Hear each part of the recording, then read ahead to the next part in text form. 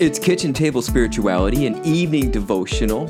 I'm Jonathan Malone, and I'm here doing all business, no pleasure, with Charlie Eastman, the pastor of Pilgrim Congregational Church in Southborough, Massachusetts. It is a pleasure to be here with Jonathan Malone, the pastor of First Baptist Church in East Greenwich, Rhode Island. I see what you did there. Hooray. I have no pleasure. This is all business for me. I'm sorry. I'm sorry to just find that out after we've pressed record. Can you just soldier on for one more and then we'll debrief after? If you please.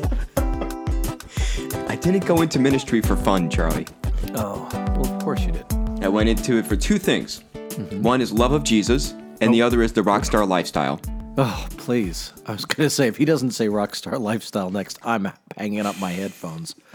Obviously. See, I went into it for love of Jesus and money, of course. Yeah. I added, because, the fast cars, and I'm not going to say anything else because I'll just get into trouble, parts of the rockstar lifestyle. Okay. So I guess that does kind of encapsulate it. I'm just pure mammon for me. Yeah, well, that's all right. That's all right. Is it, though? Shall we, how are things going at Pilgrim Congregational Church? Hey, they're grand. They're wonderful. We are, let's see, what's the hot topic right now? That's a store.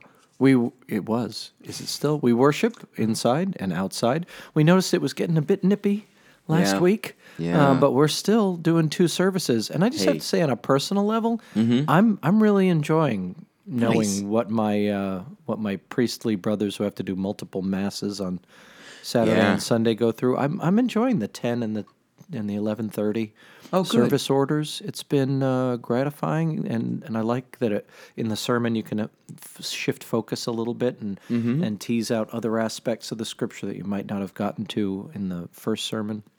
Oh, that's great. It's been fun. Yeah. I'm able to do a different message at each one, and it's one of those kind of personal pride moments where you recognize you can do it, and people are still coming, which is wonderful. Fantastic. Let's see. Pumpkin carving coming October 25th in terms of our community-facing events. Bring your own blanket, bring your own pumpkin. We'll socially distance and carve them up and get them ready for Halloween. Will you be providing carving knives, or they need to bring those as well? No, please bring everything. Bring everything. All the things. Bring all the things. All the things for the pumpkin carving. Be a self-contained pumpkin carving unit, but bring your heart to join the circle of pumpkin carvers. Right. Do you put up splash guards? Because every time I carve pumpkins, there's just like the pumpkin innards and seeds. It's just all over the place. I don't know if I'm doing it wrong or something, but do you still start everything with a hammer, Jonathan? I do. I thought that's the right way to carve a pumpkin. Yeah, no. No, carving implies cutting, and that's usually done with a sharper edge rather than a blunt object. But I understand. Okay. So I guess everyone's doing it wrong but me. And are all your pumpkins nail-shaped? Is that also No, but they all look, the eyes all are just look like blunt force trauma. Yeah. Wow.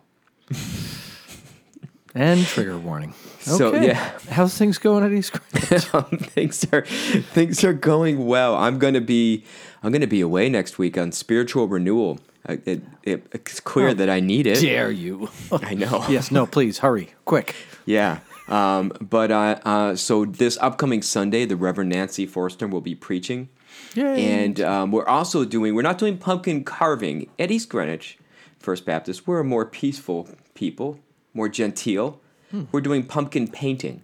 Oh, that's lovely. Isn't that nice? When are you doing that? So that's on Sunday on the 18th, and that's for kids of all ages. Please let our Christian Ed director know ahead of time so she can order enough pumpkins. So we're going to provide pumpkins and paint. You provide the child. But that'll be during the worship service. And as I said, Reverend Nancy Forster will be preaching, and she always does a fantastic job and brings a great word. So you'll be preaching and painting pumpkins. Yep. And then we're continuing to collect cereal. Please, people, keep putting your cereal aside. People are bringing it to church on Sundays that are coming. And on October 31st, we will collect those and have a good time. A treat for a treat, we're calling it. No tricks, just treat for treat. Huzzah. Yeah. It's good. Yeah. Go. There. Do that. Right? It's good to be involved socially. Right, Charlie? It is. To have these social interactions. I love social networking and social media and social Well, that's the Yeah. gospel truth right there, isn't it? Oh, look, you did it. For the people who don't know, you just did it. That I was did deft. That was pretty good, huh? For you, yeah.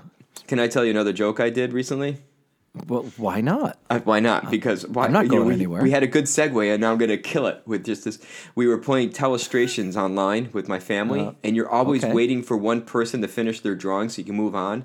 And I have decided that next time I'm going to make my screen name Godot and take as long as I need to. Oh, that's great. Will most of your family get that right away? Probably my 8-year-old nephew won't, Oh, okay. Well, yeah. but I'll send him a copy of the play and ask him to read it.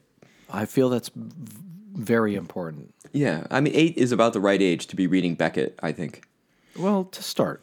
Yeah. And then you return to it later, like Star Wars. Watch it. That's then, right. And then watch it again. Yeah, it ages well. Speaking of Beckett, Walter Rauschenbusch.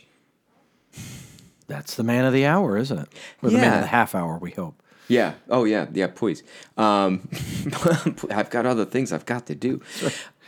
We've been on this wonderful kick in the last couple of episodes of reading prayers by Walter Rauschenbusch at the end of our time, and it's been really nice.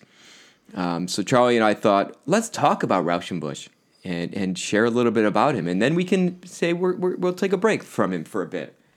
Yeah. So we just wanted to see if we couldn't have Walter Rauschenbusch's name spoken outside of an American Baptist Church's general meeting for a change. Yeah, Since right. that's pretty much the only place that he gets mentioned lately. And that's a shame. It At least, really at least I think that's kind of the place where he mostly gets mentioned. But he had impact on a lot of what you experience in worship, and he's an important name for you to have in your He is. theological toolkit. I think probably Niebuhr and Martin Luther King Jr. are probably the two most famous writers that reference him. But I think what is it? Somebody told me Desmond Tutu has said something about the writings of Rauschenbusch as being important to him. So, other theologians, he's kind of like, what's that thing? There's a band called Big Star, and they say everybody who heard Big Star started a band. And so kind of many people who heard Rauschenbusch were influenced by him, but he's not always heard because at the same time he's writing Jesus and the Social Gospel, other authors are busy writing the fundamentals. Right. That would eventually become fundamentalism. And these are definitely, I don't know, could two theological streams of thought be more kind of in their moment opposed to each other? Well, and Rauschenbusch kind of he prefigures a little bit of that tension because modernism then comes up, and that really is the antithesis to fundamentalism. But that's not what that's not for today. No, please. That's a longer discussion. Holy cow, is it ever? Today we're just going to talk about the poor pastor from Hell's Kitchen who Yeah. tried to change the world. Walter Rauschenbusch, 1861 to 1918. Them's the deets. 5 years after the premiere of The Rite of Spring is when he died. Indeed it is, for those that care. That's an important moment. That's a classical music reference. Yeah. None of the Beatles were born, so whatever. Right. There was a riot in the theater. And the story is Stravinsky had to escape through the bathroom window, which influenced the Beatles song. She came in through the bathroom window. Indeed. No, I made that part up. The people were confused because they thought the piece was titled Riot of Spring. Riot and of they Spring, thought they not were Rite of Spring. following direct. Man, we are replete with dad jokes today. Yeah, because in the French it's very similar. Le Sacre du Printemps. That's right. So being born in 1861, he's arriving right, the crucible of the Civil War years, right? Yeah. So growing up during that time, I believe he was born in Rochester, so just missing that, but really comes up during you would say like not the Industrial Revolution, but the beginning of that era of robber barons. Yeah. So you have Figure big. Yeah. He's watching the stratification of classes in a way that we don't. Well, was it never known before? Wasn't it always that way? But this is his edition of the problem, where the haves, the 1% are maybe the super 1%, and everybody else is just a serious, obvious have not. And Christianity at this time was in America, anyways. This is very American focused. Was in an interesting place because we made our way out of the Civil War, and where there was a major division in pretty much every aspect of Christianity. I think the Quakers were the only ones who avoided any kind of split or division because they just wouldn't talk during their meetings. That was the only way they got out of it. Yeah. Yeah. that's truth. You can laugh. And part of the movements after this, there were still revival movements, there was still progressivism going on. A lot of those who were abolitionists were looking for their next cause to embrace, and they moved towards alcoholism, and the temperance movement started to rise, which so much fun. It was a lot of fun. People running around with axes, chopping Smashing up barrels. Yeah. Staying stone cold sober. Yeah. So that was created going attention. That darn temperance movement created such attention in life in the United States. I'm Yeah. neither for nor against it. right. But anyway, it's complicated and wow. Yeah, it had its place. I mean, let's get into. We can do that another time as well. Sorry. Yeah, I but also read a book going on last was year. this rise of the revivals. Revivals were still happening, but this kind of urban gospel that started to push individual salvation and prosperity. And there were some similarities to the kind of prosperity gospel that we still run into today, which is heretical. Sure. And I say that without any humor at all. That's right. It's heresy. Yeah. Jesus doesn't want you to have 1,000 million billion cajillion dollars. That's Right. That's not part of his plan. And anyone who's telling you that is a charlatan. Yeah. Sorry. So Rauschenbusch is living in this time, and as you say, he studies at he goes to Rochester University, and he studies at Rochester Theological Seminary. That sounds right to me. Yeah. And then as a pastor at German-speaking congregations for a bit, and including one in Hell's Kitchen, New York. Indeed. Started that one in 1886. The Second German Baptist Church. How about that? Wow. There was a first German Baptist church in Hell's Kitchen. He had to take the second. Just a reminder of how pervasive church life was back then. Oh, yeah. Yeah, and especially the immigrant communities were still coming in, were coming in huge numbers, and that's why it was a German Baptist church, because there were so many German Baptists coming. Now, why is it called Hell's Kitchen, Jonathan? That I don't know. Do you have an answer for that? Oh, you bet I do. Oh, Hell's fantastic. Kitchen, it's some people call it Clinton as well. It's on the west side of New York City, and it's generally bordered by 34th Street to the south and 59th Street to the north. And it was just a place where poor immigrants who were blue collar would come to the city, and this would be a place to stay. But not only those who arrived to work, but those who arrived who couldn't work. And so it just became a seething hole of just awfulness, rampant high-stakes homelessness, like people dying in the street, Yeah. Terrible poverty.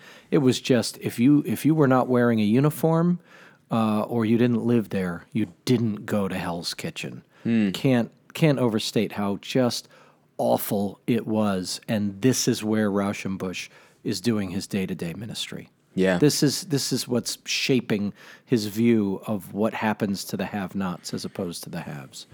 Meanwhile, every day Yeah. the newspapers are talking about this major corporation is ready to take over that one, and they're amassing hundreds of thousands of dollars, i.e. millions in today's parlance. So he's in this just mess, Yeah. kind of. Hell's Kitchen was a place where he had a significant awakening. And because he saw the suffering, he saw the poverty, and he started to really think of the idea of the kingdom of God. And for Rauschenbusch, the kingdom of God was not something that we just wait to happen, that we just, as long as we're, good with Jesus, we've got our pie in the sky when we die. For Rauschenbusch, Sounds great when you say it all in a row. I like know, that. right? That's and then the line after that is that's a lie. But he said the kingdom of God, we should be working to bring it into the here and now, and people are suffering here and now, and a huge part of the gospel I think the first line of Christianity, the social gospel, is we have a social gospel. It's not this, there could be, or some may see, it's this is the gospel is a social gospel, and we're called to take care of those who are suffering and hurting. Exactly. Yeah. Social responsibility is the only possible response in his theology to the gospel call. Yeah. Yeah. And for Rauschenbusch, I got to talk to Dennis Johnson a bit about Rauschenbusch as well, and I know that the book that's really been great for you that I also encourage, To Live in God. Mm-hmm. That's Dennis Johnson's book that he edited. He brought together a lot of Rauschenbusch's prayers and such. I can't think of a better starting point to get people into Rauschenbusch. Yeah, it's very different from anything else you'd think of. It's a great gateway book to just get you. There's plenty more to read after that. Yeah. Because the source material is all quoted in the book, but he gives you just enough, and it's good. Yeah, Dennis really he really imprinted on me the heart that Rauschenbusch had to be a pastor. That's where he was called first, and most people remember him as a professor, an author, a scholar. Right. Well, it was an 11-year pastorate in Hell's Kitchen. Yeah. If my dates are right, I think he was there. I know he started teaching at Rochester in 1897. Mm-hmm. So that means either 10 or 11 years were at that Second German Baptist Church. And after that, I don't think he goes back to pastoring. I think he stays in teaching. Because what happens is his health starts to diminish in such a way that he can't be a pastor anymore. Right. So he had to make a different choice. And everyone knows that theology professors work a fraction of the amount that pastors do. So, send your email to pastor. Yeah, I'm sure all the theology professors out there are going to rise up in one voice, thumping the table with their fists. And then saying, "Ow, that hurts. That was more work than I'm used to." Oh, the hits keep coming. Let's also honor, people talk about the causes of his death. It couldn't have been helped by the anti-German sentiment that was rising in 1917. Yeah.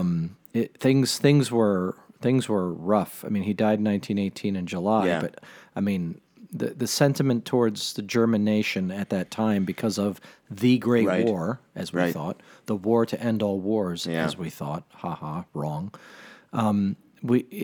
It may have given him that sense of persecution that helps us slide when we're already not feeling well. But too soon. Yeah, we lost him too soon. I would have loved to have read many more books by him, but anyway, he gave us what he gave us was and quality. Continues to be influential. It is partially of its time, and you always need to remember that. So there'll be some what we would now look at some sexism, and I don't remember if you get squeamish with race or not. I don't remember.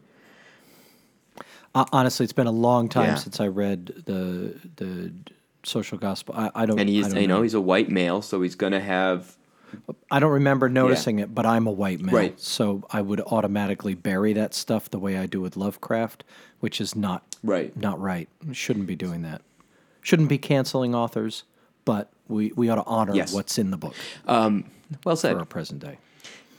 So he continues to be influential, and Charlie, I'm curious, what is it about Rauschenbusch that really speaks to you?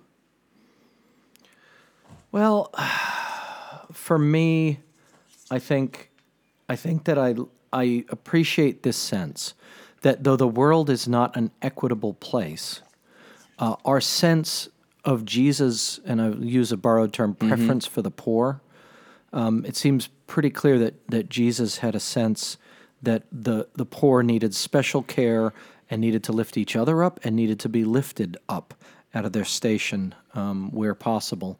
And I feel like that has become synonymous with like a dirty word now in modern discourse, certainly in modern political discourse. And I don't think it has to be an either or. I feel like in faith you can focus on personal piety, and you can focus on social issues and social justice. I know there are those that want to divide us and say they're mutually exclusive, but in my experience, the most committed and active Christians in church always have a sense that social does not equal evil or bad, It's simply the fabric of how we're knit together. And I just love his, especially in Christianity and the Social Crisis, and I think I kept saying Jesus and the Social Gospel, so forgive me for misquoting even the title of an important book. But in this book in particular, he just keeps hammering home that from the prophets through all the way through the New Testament, if you don't understand the sense of of relationship and how God built us to care for each other, you've missed the core message. And for me, that's very much the case. Now, how you activate on that, people will give you the old give a man a fish, he eats for a day, teach him to fish, and he eats for a week. I don't know. I don't have all the what's and why fors, but I'm still inspired by the theology. I think it's important to emphasize that, first, a personal piety should drive one to be worried about their neighbors. If you have a personal piety but still live in a gilded castle and not pay attention to anyone else around you, then your your relationship with Jesus is hollow and empty. I guess I could say that more nicely. No, why bother? At this point, I've offended so many people. I'll just keep doing it. I mean, all the theology. But he was, so that's part of it. But I think part of his gospel is not saying, just go out there and make sure you have soup kitchens and make sure you're, trying to offer some help to individuals. Systemic change was a part of his gospel. And part of what he did was he was naming systemic evils in the world. Capitalism. Very much He was not a fan of that. Just greed in general. Militarism. Definitely not. Against that. I would hope that many of the isms that we see today as well, he would be against that. I look at the witness of his grandson, Paul Rauschenbusch, who has devoted himself to carrying on his grandfather's legacy. And if that's any indication of who Walter Rauschenbusch was, then certainly he would be on the side of justice, on the side of Black Lives Matter, on the side of gay rights, and yeah. Oh yeah. Can I share bold statements? But I agree. Can I share just a brief passage from Christianity and the Social Crisis? He's talking about the human condition at the time that he's writing, and if you don't find parallels or touchstones, you probably have your head too deeply in the sand. He wrote, "The human animal needs space, air, and light, just like any other highly developed organism. But the competitive necessities of industry crowd the people together in the cities. Land speculation and high car fares hem them in even where the location of our cities permits easy expansion. High rents mean small rooms. Dear coal means lack of ventilation in winter. Coal smoke means susceptibility to all throat and lung diseases. The tenement districts of our great cities are miasmatic swamps of bad air, and just as swamps teem with fungus growths, as the bacilli of tuberculosis multiply on the rotting lungs of the underfed and densely housed multitudes." So he's creating a picture of such bleakness that it's kind of a straw man argument. Like if this is bad, why aren't we doing anything? Kind of thing. But he's also doing it with I don't want to say a sense of certainly a sense of drama in a way that focuses on the plight of those who are suffering rather than celebrating the power of those who are succeeding. And I think throughout history, in media and in other avenues, we tend to focus on the success cases. And if you're a student of capitalism, you know that the 1% will always be the 1% because that's how that system works. Those who are willing to sacrifice everything to give it all up for the dollar are probably the ones who are going to succeed. And when I say give it all up, I mean the privileges and needs of many of their workers. So I don't. There are no easy answers in this crisis that we experience today, have versus have not. But certainly there's a vision that we've been here before, and people have offered some solutions. And if you open Rauschenbusch and read, you might find some inspiration. Yeah, and even if I was to take a more, we've been leaning If I was to take a different view than I usually do, it may be, how can we create more opportunities for people to better themselves? Which might lean more towards our Republican friends.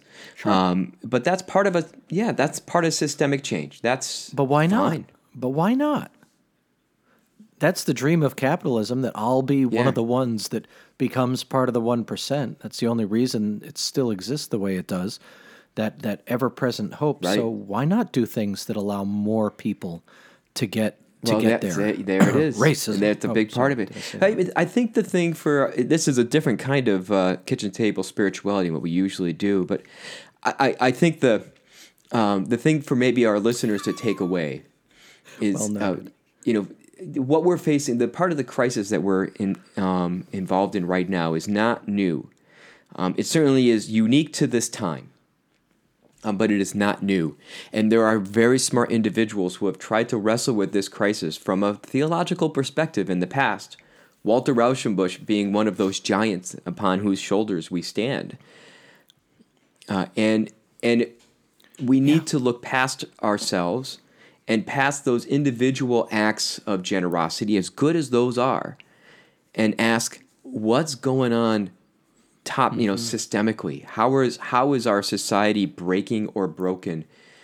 And how are we holding the kingdom of God back? I think, yeah. Sure. Now, let's also honor the part of Rauschenbusch that's hard for some people, Right. because it does include the word social in the title. And he was, I don't know if you could even call his doctrine socialism. He subscribed to more of the kind of, and correct me if I misspeak, but kind of those that have should be sharing more with those that don't. So not communism either. He didn't want to obliterate the fact that some people were better at earning than others, but he did want to see more equity in the distribution, and so that's challenging for some people. And some people do have a ton and pledge to give it all away. So let's not for a second. I remind people this all the time. Just as I said, Jesus doesn't want you to be a cajillionaire. Right. Yeah. I don't believe Jesus wanted anybody to be poor.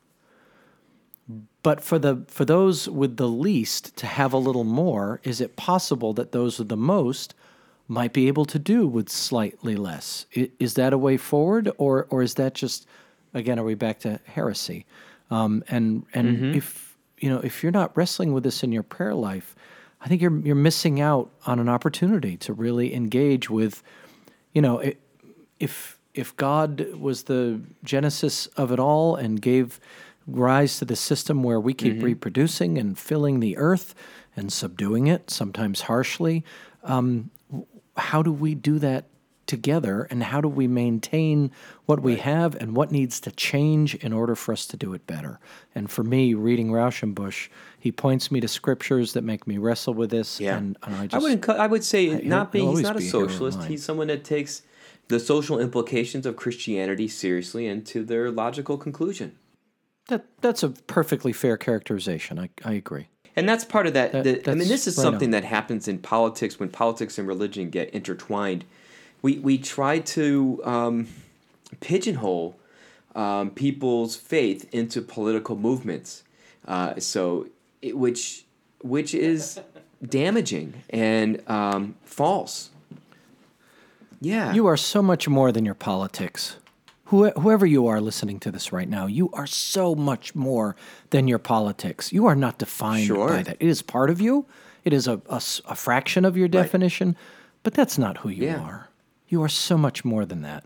And God knows it, and we know it. Yeah, let's mention it again. Do we want to mention I think I'm the book that inspires us?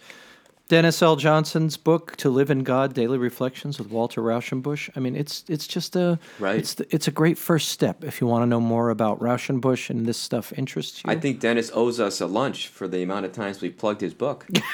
Hey, I'll buy him lunch for writing this book. It's fantastic. I'm reading it every day. Charlie, after the COVID time is over, we could talk to him and see if he'd be happy to do a New England tour. Really? Could we really? Yeah. Wow. That'd be fun. He's a lovely individual. He serves on the historical board, the board of the Historical Society with me. We will not hold that against him. Well, and seriously. it is the American I Baptist. I'd love to meet him. And I will so, tell you, at great. the American Baptist Historical Society, we have all of Rauschenbusch's writings and all of the personal correspondence he had with individuals. And we've made those Just when you letters thought there available. wouldn't be a reason to visit the American Baptist Historical Society, now you have It's in Atlanta, at least one. It's in Atlanta, Georgia. Hotlanta. Yep. Let me know. I'll set up a tour for you. It's an amazing city. It's fun. Yeah, and we could visit Matt Laney. He's down there. Oh, good, Matt. Yep. All right. Are we ready to move towards prayer? Yeah, I feel like we are. Folks, look up Rauschenbusch. He's fun. Please look do. up his grandson, Paul. Rauschenbusch. Oh, good. Yeah. Make sure you spell it right, because I know I misspelled it when I was texting Charlie last night. Honestly, if you just get most of those letters into Google, it'll spit them out. Did you mean Walter Rauschenbusch? Thank you. All right. So, do we have one more Rauschenbusch prayer for this capstone of this session? We most certainly do. All right. So let's do one more Charlie sandwich. I love it. It's tasty. Let us pray. Lord, thank you for Walter Rauschenbusch. Thank you for his urgency, for his ministry, for his life. We're sorry that it was cut so short, but God, help us to continue to dig in to his writings and to seek to understand better your will. God, give us a sense of joy when we turn to theologians rather than just relying on Scripture. We know Scripture is sufficient, but when we walk with theologians, we can discover things about Scripture that we just can't approach on our own, and so it's a blessing. Mm. So thank you for them all, but certainly today for Walter Rauschenbusch. God, help us to hear the lessons that Rauschenbusch and others have offered to us, lessons that are steeped in the gospel, lessons that remind us that it is not okay for some to be poor and some to be rich, but all need to be valued and loved in your kingdom. Help us to see not only the individual pains and hurts, but the ways in which the systemic evils of our society, of our world, hold and hurt others down. We pray that your kingdom come. May we be active participants in the coming of your kingdom. And finally, from Walter Rauschenbusch, into thy keeping we commit our friends and pray that we may never lose their love by losing thee. Amen.